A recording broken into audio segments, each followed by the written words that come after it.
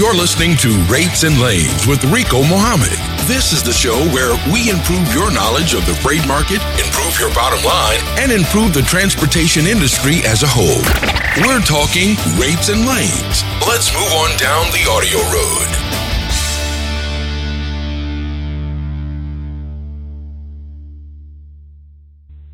Good evening, everyone. This is Rico Muhammad coming to you live. And tonight we have our special esteemed guest, Mr. Hank Seaton, standing by waiting to take all of your legal questions, answer any kind of contract law issues that you may have, transportation law issues that you may have. So if you got anything on your mind that you got a question about right away, you can go ahead and press number 1. We'll get you up and on board, get you screened in. And when we bring Hank on, you'll be one of the very first ones in line to interact with Mr. Seaton. So you can go ahead and take care of that business right now. And as we normally always do here on Rates and Lanes, we're going to start off with the USDA fruit and vegetable report for this week. And this week we have only one particular area on this report that is showing a slight shortage, where it's actually showing an outright shortage of trucks, and that's in southwest Indiana, southeast Illinois. They are experiencing a little bit of a shortage of trucks in that area. I think those melons are still kind of moving out from up there in those areas right there, so it's kind of creating a little bit of a gap for lows to truck ratios in that particular market. To be, if you have a vented van, reefer trailer, probably pretty good, decent place, you can get some pretty decent rates right now, moving what's left of the melons coming out of those areas right there. Everywhere else in the country seems to be showing either an adequate supply or surpluses or outright slight surplus. So the areas that are showing the slight surpluses, areas that you may want to avoid: South and Central California, showing the slight surplus; Columbia Basin, Washington, showing the slight surplus; and Yakima Valley, Wenatchee District, Washington, is also showing that slight surplus. The other areas that are outright showing outright surpluses in those areas is Texas, Mexico crossing through Texas, southern New Mexico, Big Lake, central Minnesota, South District, California, and Mexico crossing through Nogales, Arizona. They are showing that they are inundated right now with trucks in those particular areas.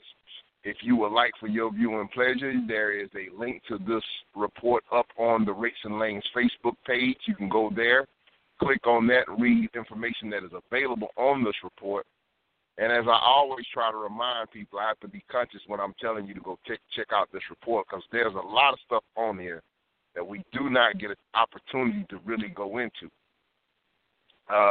We try to use this report as a good indicator of where is a pretty decent place if you have the type of transportation to transport the fruits and vegetables that they are discussing in this particular report. Gives you an indication of where you might want to position your truck if you're out there working the spot market. As far as the rate information that is available on this report, you have to be very careful about the rate information that you see on this report, because more than likely those rates are super inflated. I've had an opportunity to speak with a couple of people over at USDA, just trying to pick their brain on how they derive that information. And there's no really way that they have a vetting that information that they're actually printing. And so there's no really good way of, they don't have a proper vetting system. Like some of the rate indexes and stuff that the load boards offer, they at least have some type of way of actually getting actual freight invoices, having copies of actual freight invoices, copies of actual factored deals. So there's some type of way to vet the information that they are actually publishing. But the information on this USDA report does not have that type of vetting system behind it. So be very careful on trying to use that as a barometer as far as rates are concerned when you're looking at the USDA rate report. But it also gives you an indication, as we and Chuck Snow have always talked about, if you had that type of mode of transportation as well, for you to start trying to look at the different types of seasonality of fruits and vegetables that are coming out of particular markets as well. And you can start to try to look to see if there are relationships that you might be able to begin to cultivate and develop with different people in those areas. If that's an area that you're looking at, that you're interested in consistently running, building a lane, then those people, those particular sheds and everything may be a little bit easier to crack the nut to get into those places, because when you're dealing with more of an agricultural base, there's a little bit less red tape to go through than when you're dealing with the United States corporate America structure. You know, when you're dealing with the corporate 500, you know, the corporate 500 companies, there's a lot of red tape sometimes to get through to the right decision maker and stuff. And sometimes with a lot of these produce sheds and stuff like that, the guy walking around in overalls, that may be the guy that you might need to talk to. So, you know, go in and develop a friend, and you might be able to come out of there and you can deliver consistent capacity for those people in those areas. And if they have consistent year-round freight for those areas, then you might be able to make a match. So that USDA report is a valuable resource, and that's why we try to go over it a little bit here on the Rates and Lanes podcast. So like I said, there's a copy of that up on the Facebook page for your pleasure. And with that said, we're going to move right along and jump in over into the DAT trend lines report for this particular week. And van rates have dropped by 3% from August 17th through the 13th. Spot market demand has dipped 6% last week, accompanied by a 3 cents decline in the national average van rate. It's now lower than the June average for the first time in 6 weeks, a transition that typically occurs in the first week of July. Reefer rates also fell by 3 cents, and the national average flatbed rate edged down by 1 cent on a declining fuel surcharge. So let's jump into it. Let's go in a little bit more depth. Let's look at the U.S. van demand and capacity version of this report for the week of August 7th through the 13th. Van load postings have declined by 4% last week. The truck postings increased by 3% to yield a 7% drop in the load-to-truck ratio from 2.7 down to 2.5 loads per truck. The national average van rate has fallen by 3 cents compared to the previous week. The national average price of diesel also edged down by 0.4%. The national average is at $2.31 per gallon for diesel. Let's jump in and look at the U.S. van rates for the previous week, see how we perform throughout the country. The national average van rate fell 3 cents last week, down to $1.61 per mile, which included a 1 cent decline in the average fuel surcharge. Outbound rates increased in the Seattle and Allentown, PA markets, but fell in Chicago and Atlanta. Taking a look around the country, starting out in the northeastern portion of the United States, we have Philadelphia, Pennsylvania checking in, showing average rates of $1.60 per mile for dry vans on the spot market. Moving down into the southeastern portion of the United States, Atlanta, Georgia checks in, showing average rates of $1.84 per mile on the spot market for dry vans. Moving up into the midwestern portion of the United States, Chicago, Illinois checks in, showing average rates at $1.93 per mile. Moving down into the south central portion of the United States, Dallas, Texas is the representative city, showing average rates at $1.54 per mile. Jumping out west to the west coast, City of Angels, Los Angeles, California, setting the benchmark at $2.07 per mile on average for the spot market for dry vans. Moving on over into the U.S. flatbed demand and capacity report for the week of August 7th through the 13th. Flatbed load postings declined by 11% last week, while truck postings increased by 4%. That caused the load-to-truck ratio to fall by 14%, dropping down at the average last week was 12.8 loads per truck, down to 11 loads per truck. The national average flatbed rate dipped 1 cent per mile week over week. Let's jump around and see how the rates were performing around the country for flatbeds on the spot market. Let's see here. A 1 cent drop in the average fuel surcharge last week caused the national average flatbed rate to drop by 1 cent, down to an average of $1.92 per mile nationally. Starting out in the northeastern portion of the United States, setting the high water mark, Harrisburg, PA checks in, showing average rates for the flatbeds at $2.82 on the spot market. Moving down into the southeastern portion of the United States, Atlanta, Georgia checks in, showing an average rate of $2.13 per mile on the spot market. Moving into the midwestern portion of the United States, Rock Island, Illinois checks in, showing average rates $2.14 per mile. Down into the south central portion of the United States, Houston, Texas checks in, showing average rates for flatbeds $2.06 per mile. Moving out west, bringing up the rear this time, Phoenix, Arizona shows the average rate for flatbeds at $1.73 per mile. And moving on over into the reefer demand and capacity report for the week of August 7th through the 13th. Reefer load postings edged down 3% last week, while truckload postings added 3%. That resulted in a 6% decline in the load-to-truck ratio from 5.3 down to 5.0 loads per truck. The national average spot market rate for reefers was down 3 cents week over week. Jumping on over into the reefer rates, the national average reefer rate slipped by 3 cents last week, down to $1.93 per mile. Reefer prices rose in major markets in the Midwest, but were lower in the northeastern markets. Speaking of which, Elizabeth, New Jersey is the northeastern market representative city, showing an average rate of $1.69 per mile for reefers coming out of that portion of the United States. Dropping down into the southeastern portion of the United States, Lakeland, Florida, showing spot market rates for reefers at $1.19 per mile. Moving into the Midwest, Green Bay, Wisconsin, keeping its throne as the leader for the spot market for reefers.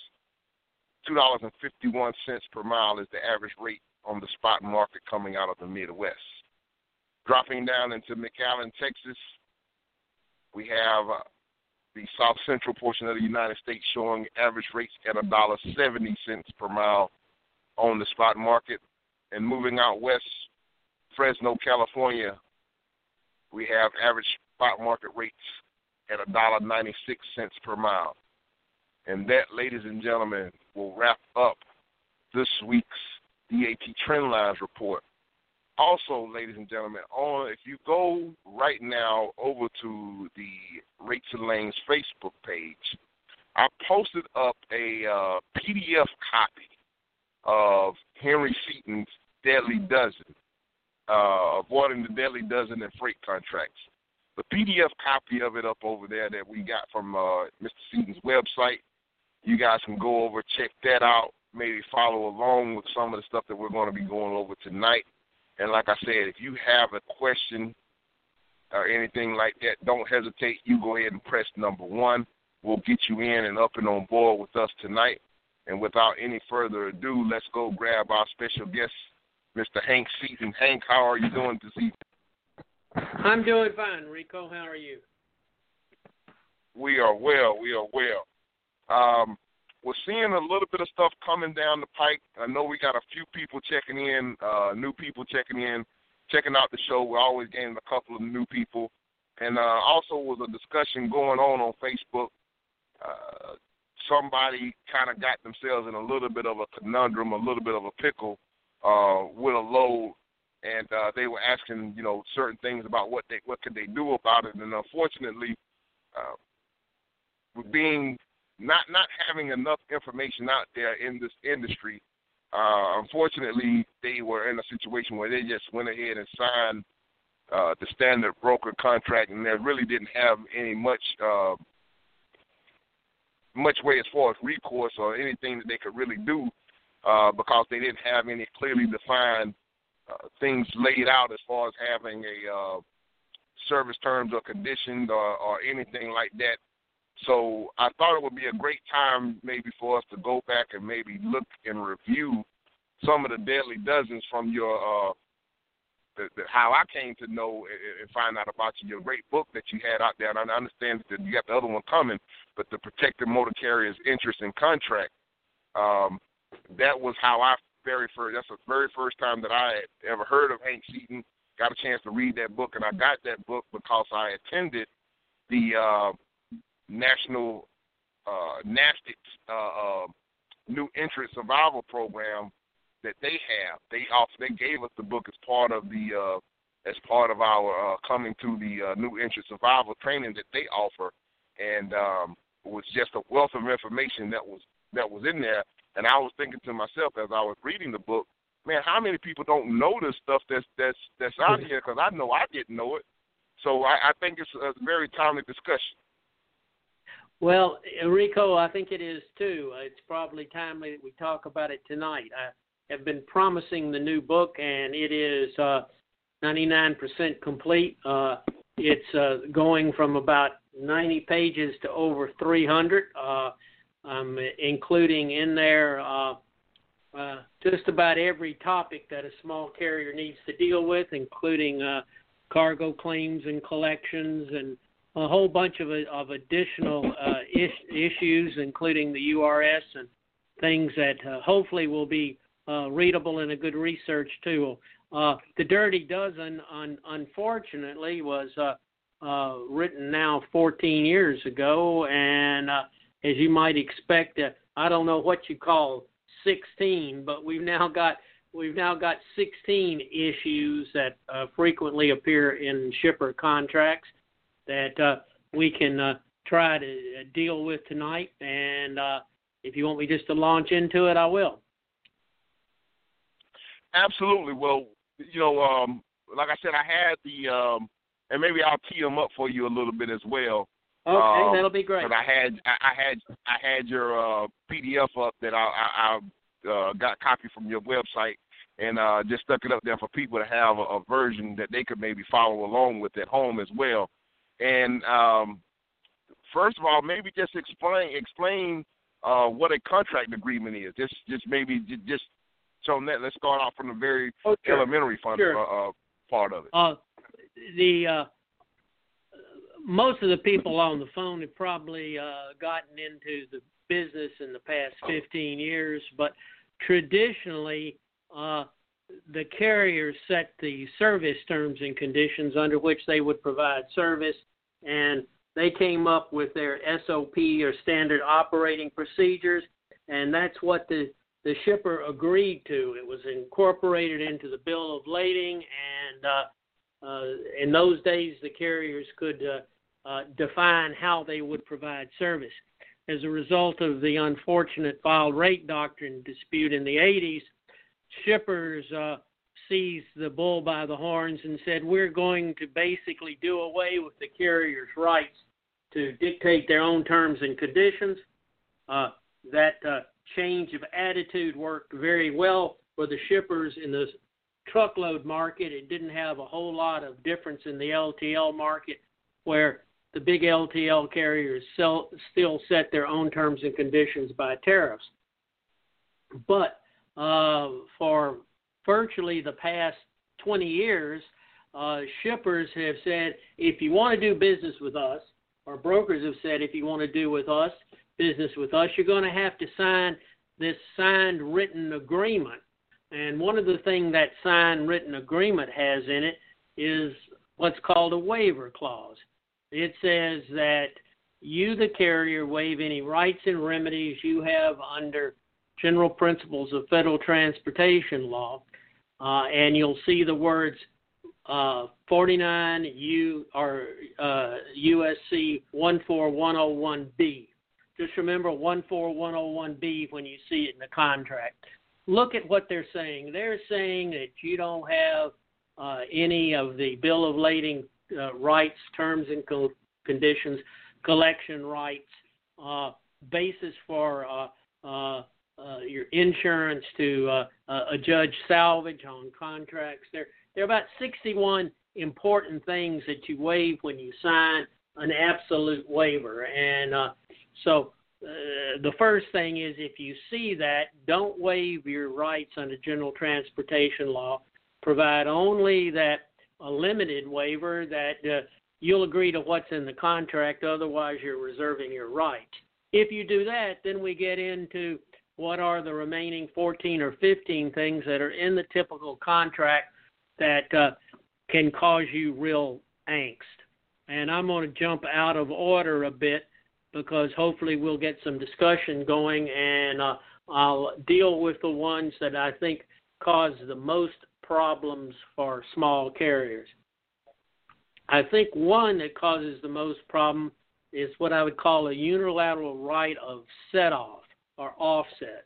A set-off or an offset means that basically Mr. Shipper or Mr. Broker is going to decide if you owe him money on a cargo claim or for any reason he doesn't think you provided the right kind of service, and then he's going to be judge and jury of the claim and offset it against your freight charges. The most obvious culprits of this are certain large brokers who've never met a cargo claim they wouldn't pay and then try to offset against the carrier. The problem for a small carrier is you're counting on that receivable, and you can't very well take a situation in which all of a sudden you don't get $20,000, $30,000, or $40,000 and are faced with having to sue the shipper to get it back. So, at any point, if your system lights up with people that have got question about offsets or set-offs, we can certainly share some war stories with that. I think it's probably either the first or second largest provision in a contract that causes problems. I would say that the way to deal with that is if you see a contract that mentions offset, scratch it out. You need to make very clear that you need to be paid your freight charges. If there are cargo claims or other problems that the shipper or broker has, we'll set up a procedure to deal with those that will involve your insurance company and protect your right to salvage and mitigation of damages. But you just simply can't allow a right of offset. Now, I think that the... Go ahead. Go ahead. Go ahead. You go ahead. I don't want to interrupt your flow. Okay. Well, I was just going on to the next issue if there weren't any questions about that.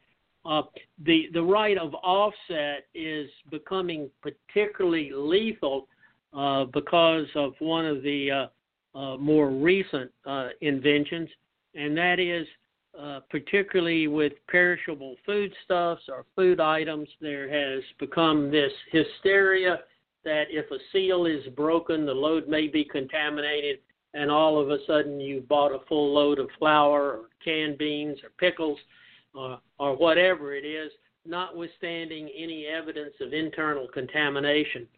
In that regard, we are soon going to have something called the Food Safety Modernization Act in effect, and it's an FDA rule that basically says that if there's evidence that a load could be contaminated, it has to be examined by a certified inspector before it's placed into the food chain.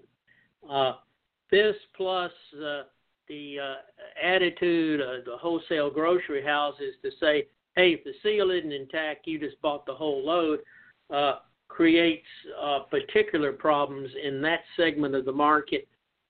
It's something that some of us are trying to deal with to push back on shippers who say they have no duty to salvage the load and no duty to mitigate the load, and that particularly if you see in the contract language that says the shipper in its sole discretion may dispose of salvage you know that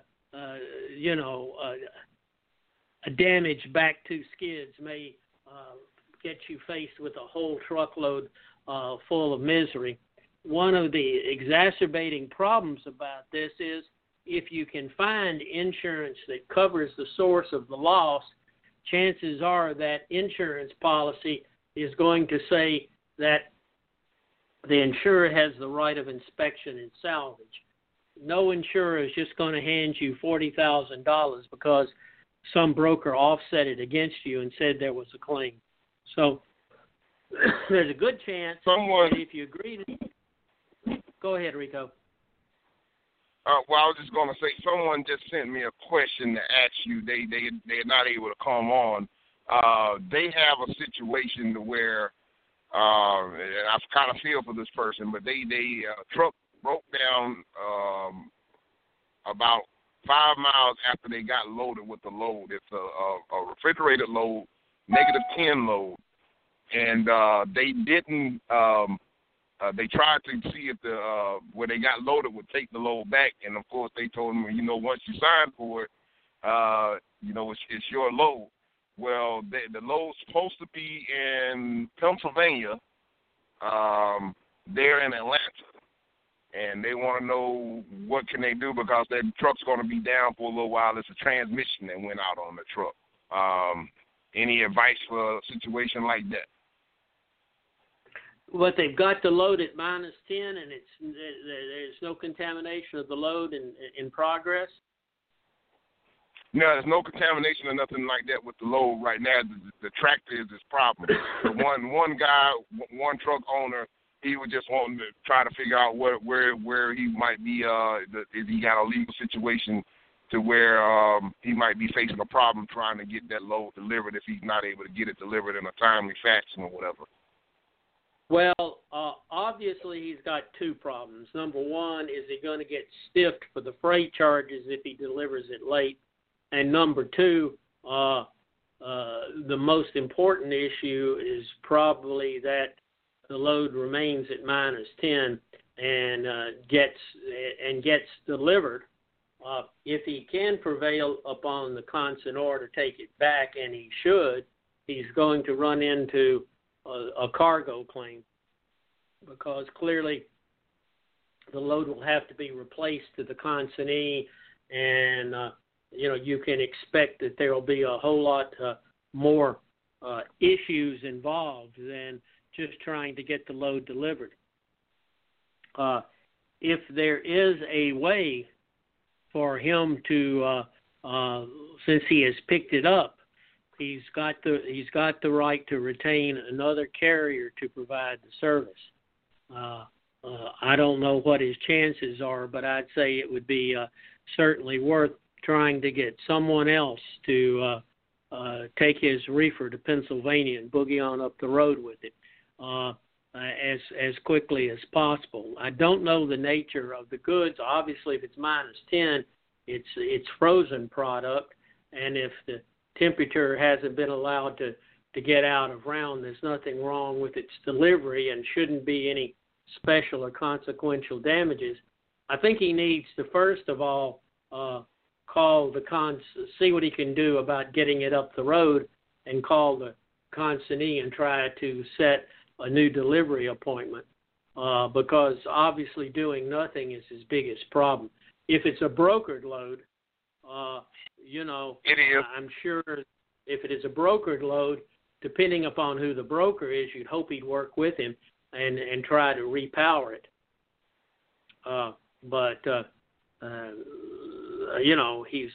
He needs to make the best of a bad situation for sure, and it's not doing any good sitting in the hot Georgia sun.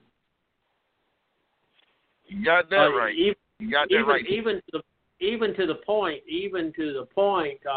of him getting a rental unit and going to deliver it. I don't know how long his load's going to be down, but while his load's down, his driver's down, so he's losing money every which way. And get a substitute unit and get it up the road. That's what I do. Right. And I just want to remind everybody, we are here for you.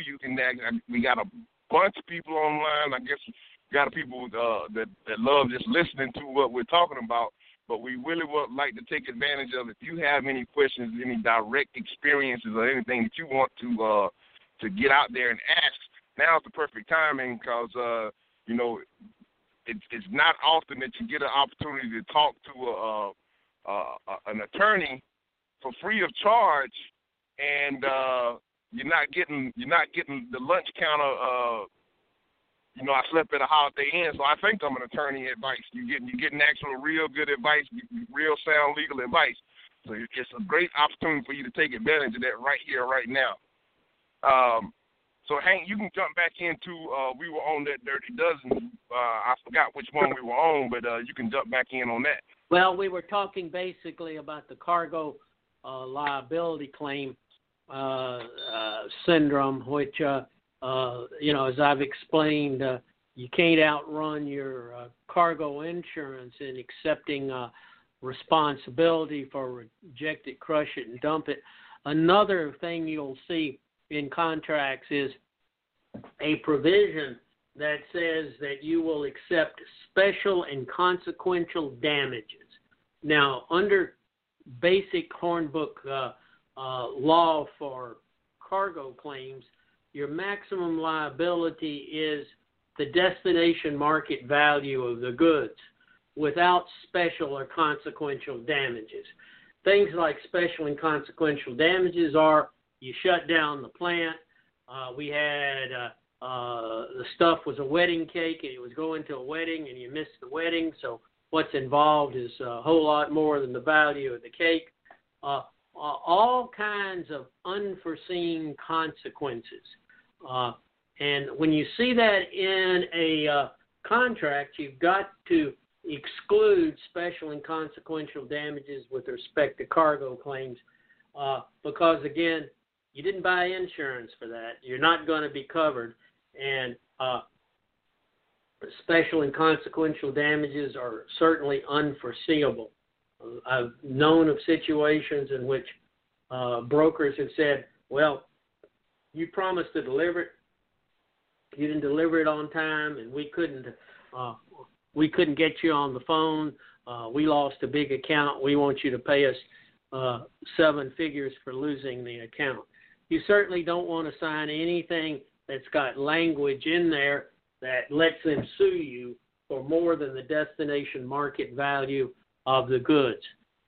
In that regard, one of the most important things that you can do is to limit your liability for cargo loss or damage to the amount of the insurance that you have. Lots of times carriers will get snookered by seeing in a contract that you have to have a maximum of $100,000 in cargo, and they'll say, oh, I got $100,000 in cargo insurance, not to worry.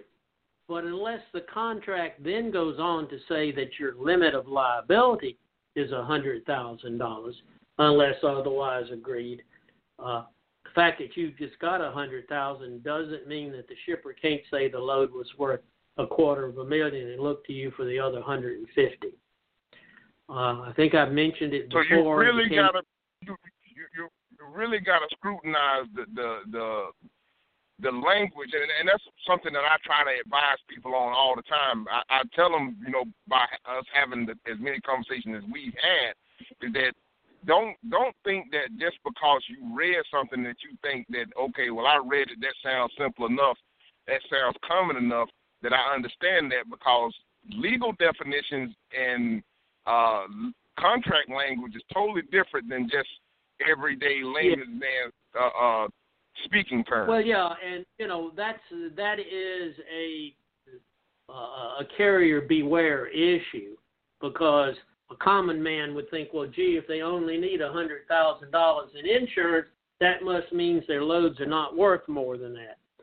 But that very frequently doesn't turn out to be the fact. What will happen is they may have said you need $100,000 worth of insurance, but the claim is for $300,000, and their property insurer pays the claim and then sends a lawyer after you to get the spread. So you just have to remember, if you're looking at a contract, if you're signing a load confirmation sheet, and I think the load confirmation sheet is an ideal time to get some of these points across. If I were signing a load confirmation sheet or something came across my transom, I would certainly put freight charges due in 30 days without set-off. Carrier's maximum liability is $100,000 for cargo loss. General principles of federal transportation law apply. And if I got kickback on those three issues, I'd probably tell them I didn't want them to haul the load. So we can. Now, someone asked me a question as someone sent a question as well, saying that if you sign a rate confirmation and underneath your signature, are you able to circumvent some of the language in the contract if you write up underneath your signature, all rights reserved?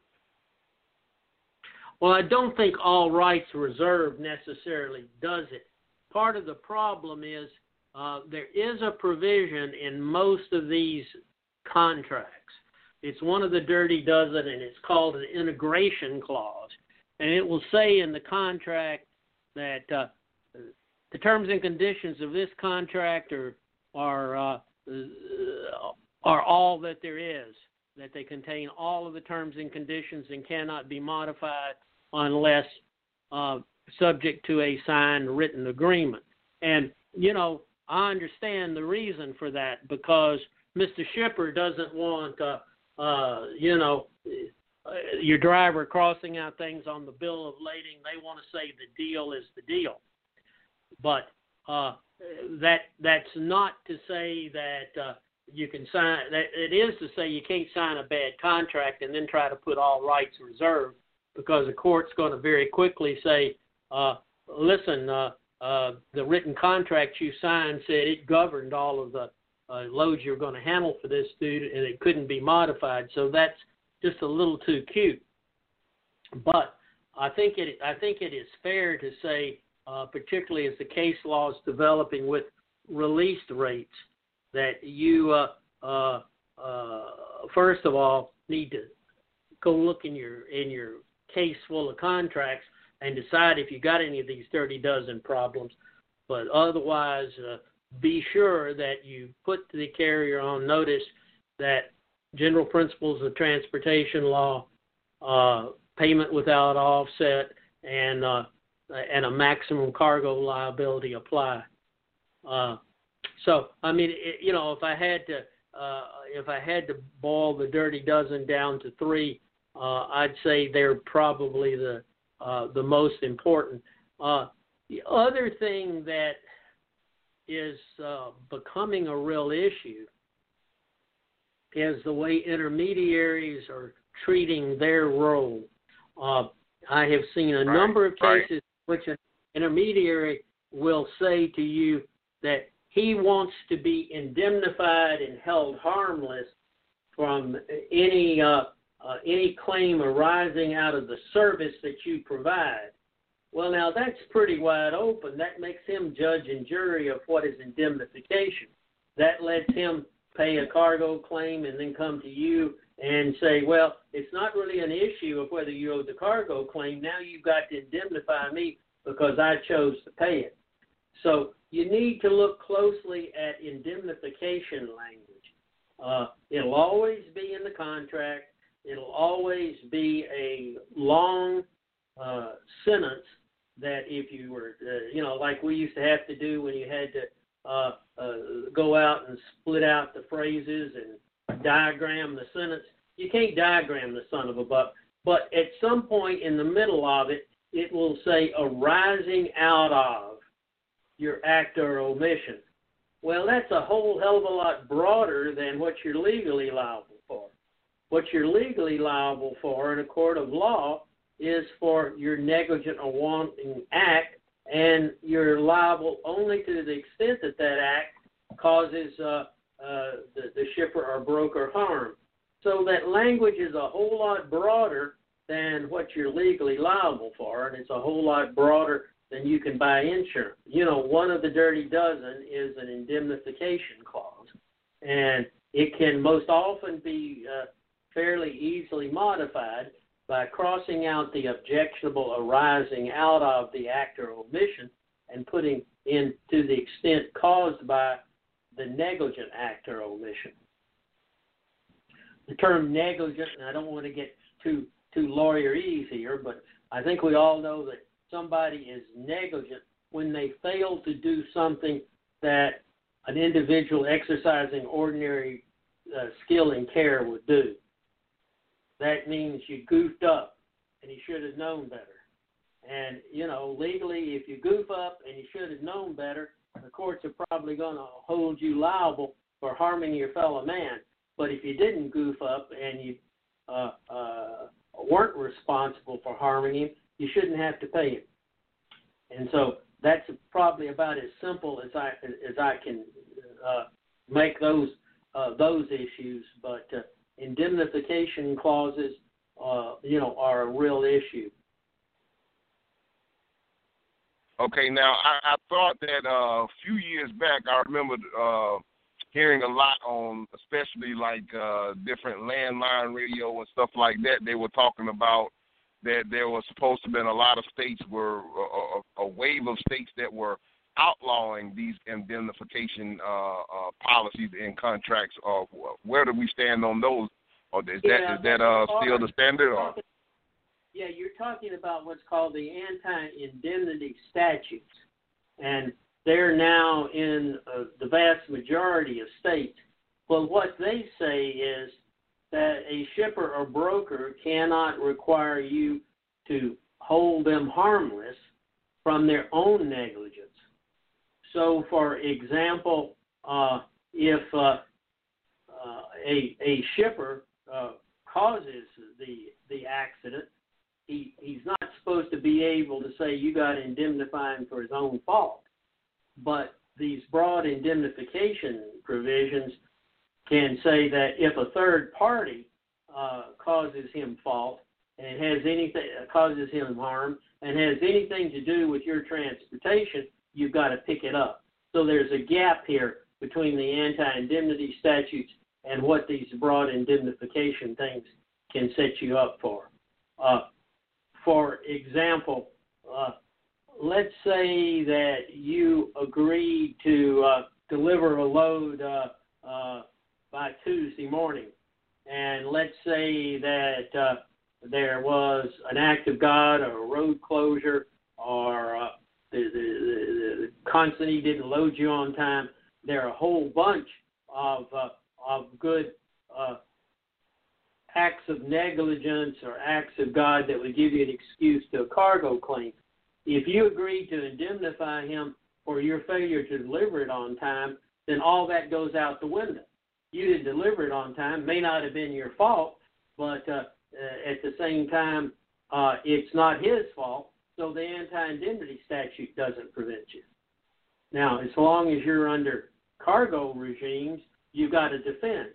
But if you just said that you'll indemnify him for any breach of contract and or failure to make timely delivery, then all of the existing law is out the window, and he can say, "Oops, buddy, you shut down a GM plant, and we had to call in an airplane, and that's all part of my indemnity, and I got a big slug of your money here, so I'm just going to hold it."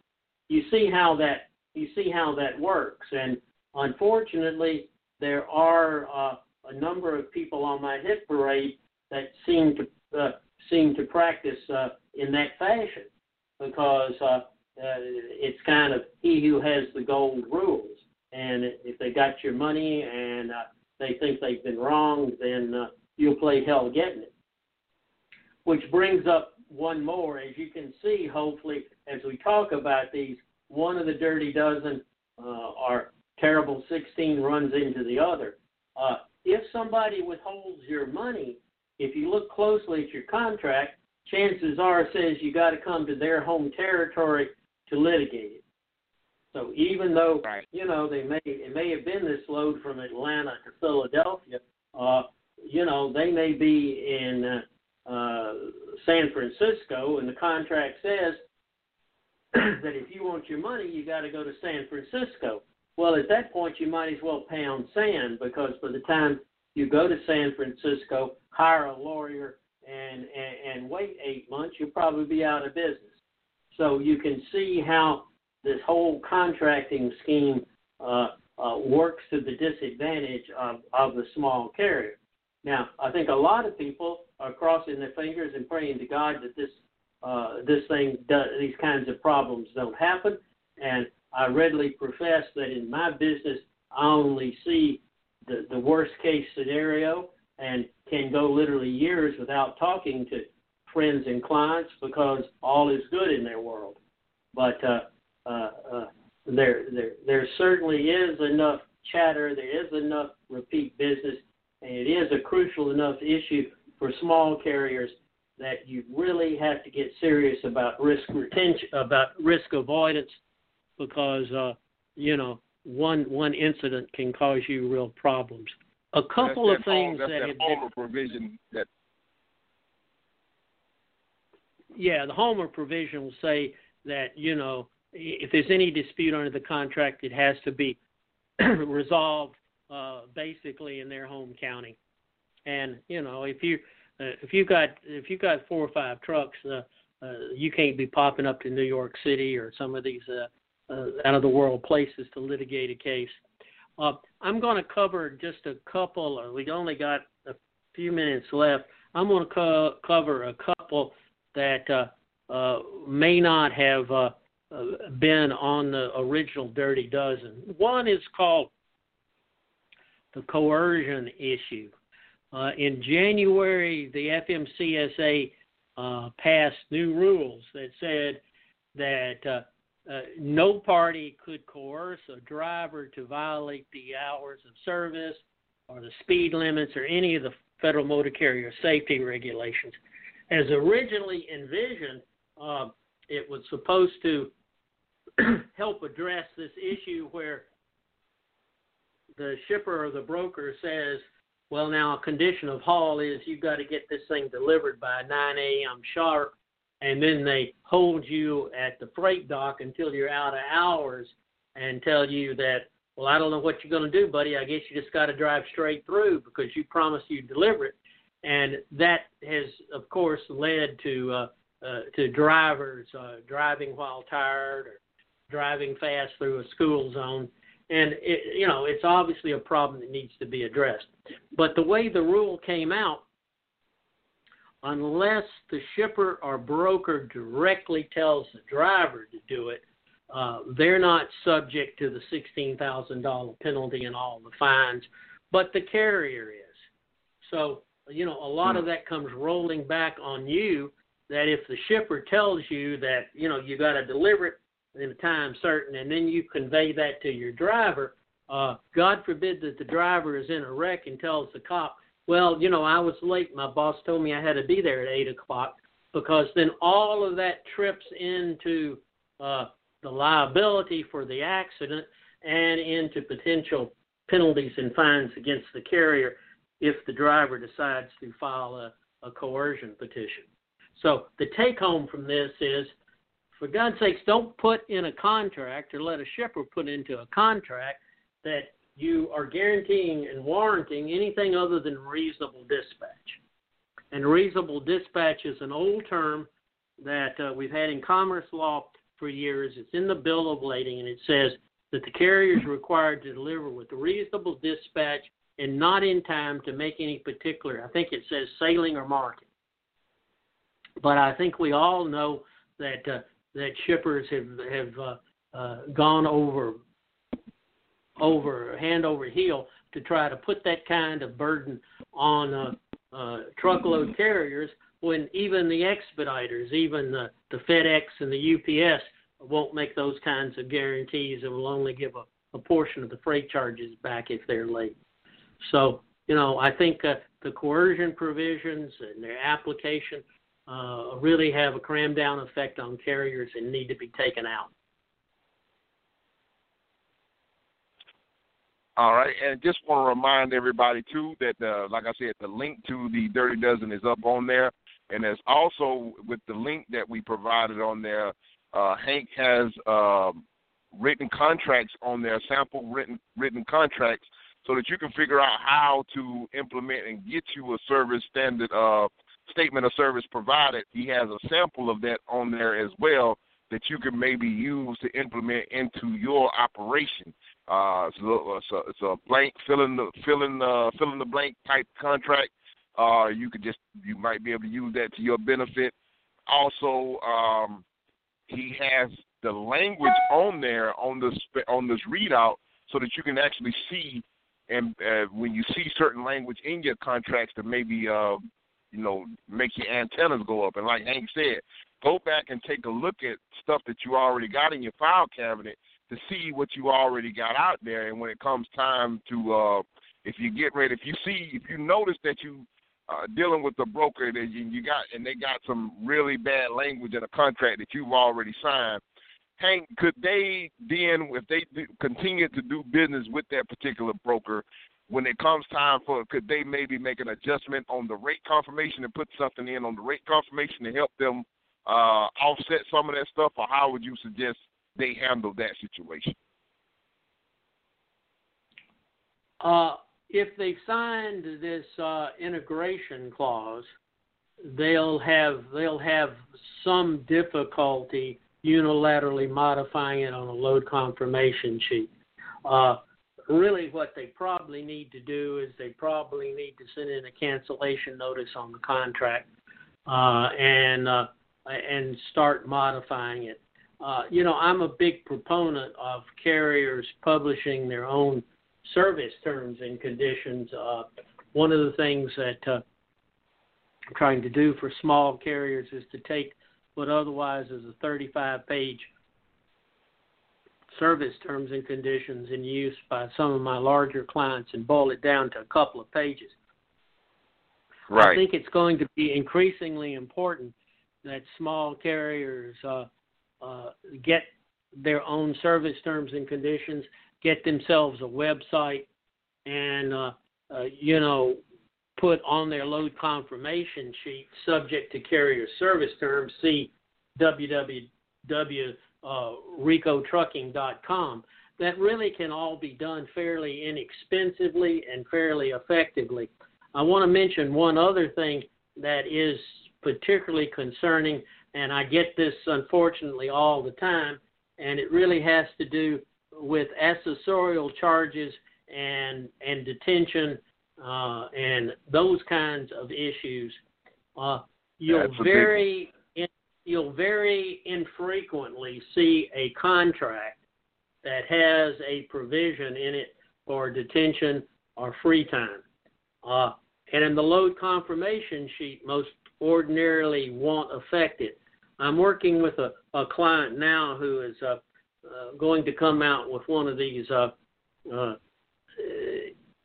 internet marketplaces, and we've talked about the importance of him putting in his contractual service terms these kinds of things that will be a precondition for a shipper using the booking service. And we talked about how do you deal with a truck ordered and not used. We get the constant complaint that you accepted the load, you deadheaded the truck 200 miles to pick it up. They were closed in the morning. They said, oh, that load was canceled. And, you're just out here with no recourse. You asked Mr. Broker for truck ordered, not used. He said, you didn't agree to it. I didn't agree to it, and he just stiffs you. You need to get accessorial charges incorporated into your load confirmation sheet, because that's one thing that is not in the contract. The contract doesn't usually have the rate because the rate's a spot market rate. And, it just behooves you to, when it comes to the rate, to say, look, here's my accessorial sheet. I'm going to attach it to the load confirmation sheet. And if I'm going to haul it for $1,250, it's going to be C accessorial sheet attached as Appendix B. Because if you're not going to get, if you're going to get abused with the loss of detention and truck ordered not used, you're going to get burned pretty badly sooner or later.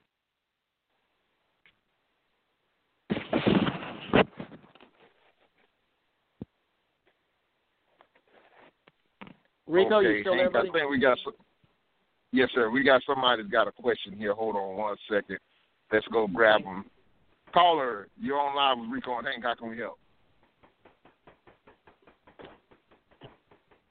Is that me? Hello, caller. Yes, sir. That's you. Hey, how you doing? Okay. We have kind of set a policy in place for us, for our company, and I was kind of wanting to see what you thought about it, but you've already answered part of it. We have a published conditions of service. It has all of our charges, truck ordered not used, detention, all this. That's published in that. Every time I sign a contract, I include a copy of that with it. And under the standard signature block for the contract, where instead of signing there, I put a stamp on that contract that says contract accepted per conditions of service, and it has the location of the website. Okay.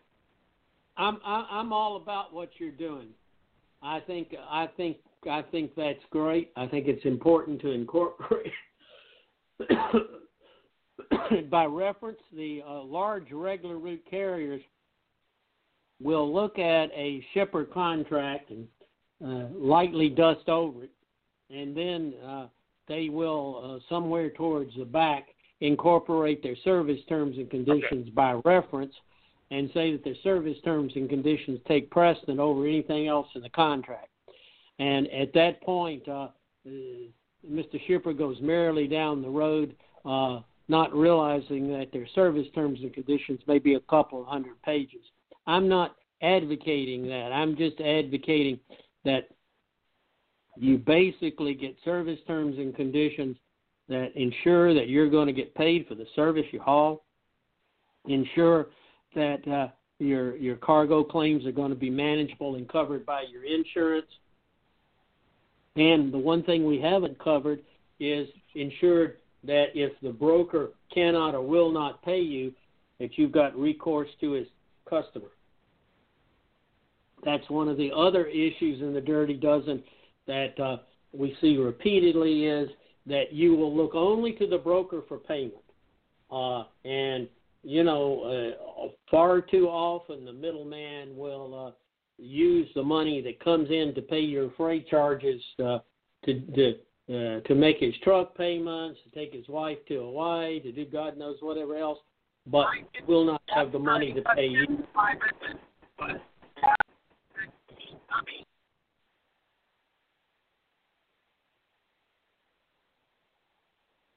We had a little feedback there. I think I apologize about that. Yeah.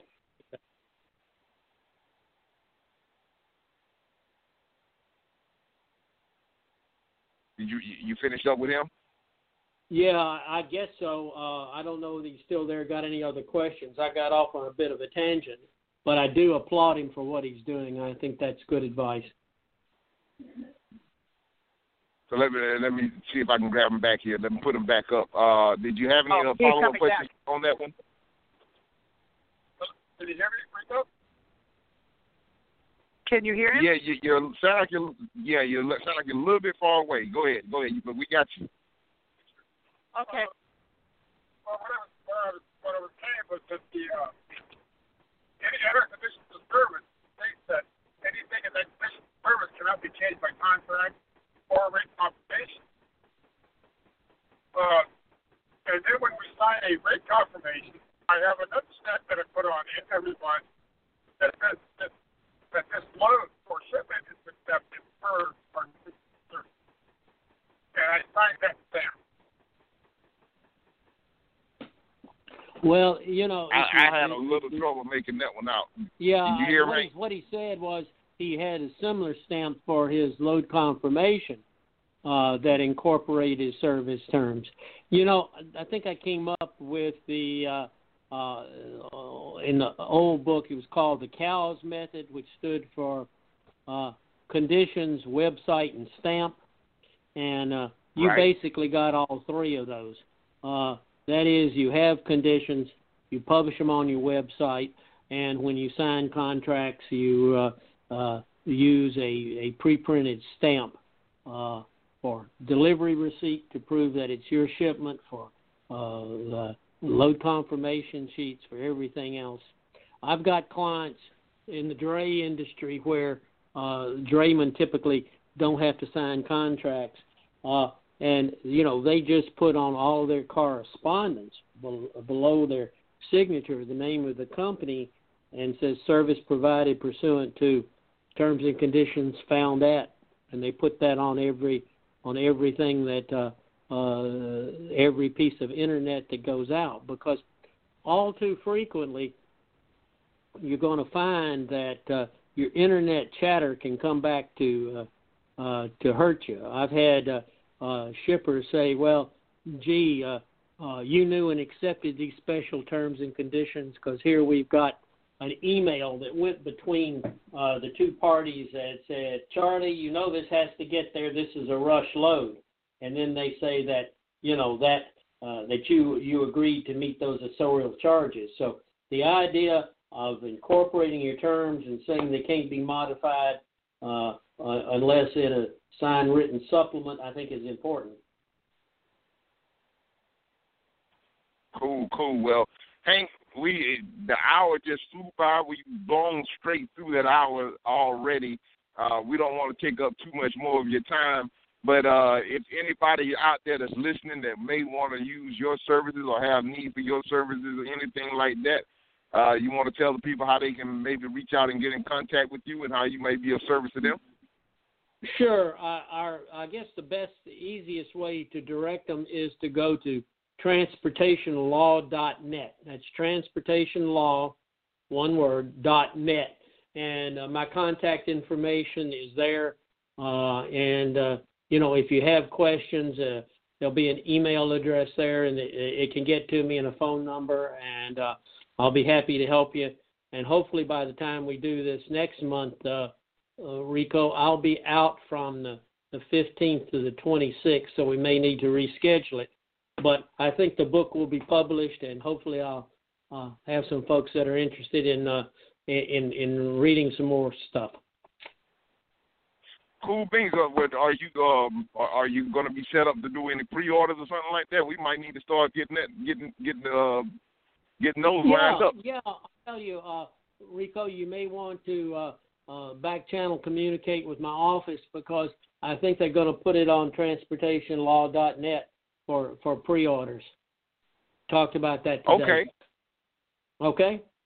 Well, yes, sir. I'll shoot the email out tomorrow and see if we can get in contact with somebody. Maybe we can do a little bit of a link or something so we can get that started for you. Help you out on that. Okay. And if you want me to do this next month, we might ought to do it the second Wednesday rather than the third. Sounds like a game plan to me. Well, Hank, we appreciate you taking time out of your busy schedule to come on, answer our questions, take some time to help educate us small guys and put this on our P's and Q's so we don't kind of, get ourselves in a conundrum where we end up getting ourselves put out of business before we get started in the business too far. Okay, my friend. That'll be great. Good night to everybody. All right, thank you. Good night. And just a little bit of housekeeping before we get out of here. Want to remind everybody, the Audio Road Network, we have every Tuesday night, Kenny Long does his show, Trucking with Authority. Want to check his show out every Tuesday at 7 p.m. And, of course, Wednesday nights, you have myself every Wednesday at 7 p.m. And then you have the newcomer to the Audio Road Network, Trucking 101. Rick and Melissa Grimm's podcast comes on every Saturday at 8 p.m. And, of course, rounding out the show, Mike and Kevin Beckett every Sunday at 9 p.m. Eastern Standard Time. All shows are Eastern Standard Time, 7 p.m. for Tuesdays, 7 p.m. for Wednesdays, 8 p.m. for Saturdays, and 9 p.m. for Sundays. And, of course, you already familiar with the recording schedule for Kevin Rutherford's show, Monday through Wednesday, 1 p.m. Eastern Standard Time. This has been the Rates and Lanes podcast. I am your gracious host, Rico Muhammad. And until next time, this same time next week, be safe out there, everybody, and we'll talk to you later. Good night. Thanks for joining us on Rates and Lanes. If you like what you heard here, leave us a rating and review on iTunes. or listen to our other shows at audioroad.letstruck.com. To get in touch with our tribe, call us at 855-800-FUEL. That's 855-800-3835. Thanks for joining us for the ride down the audio road.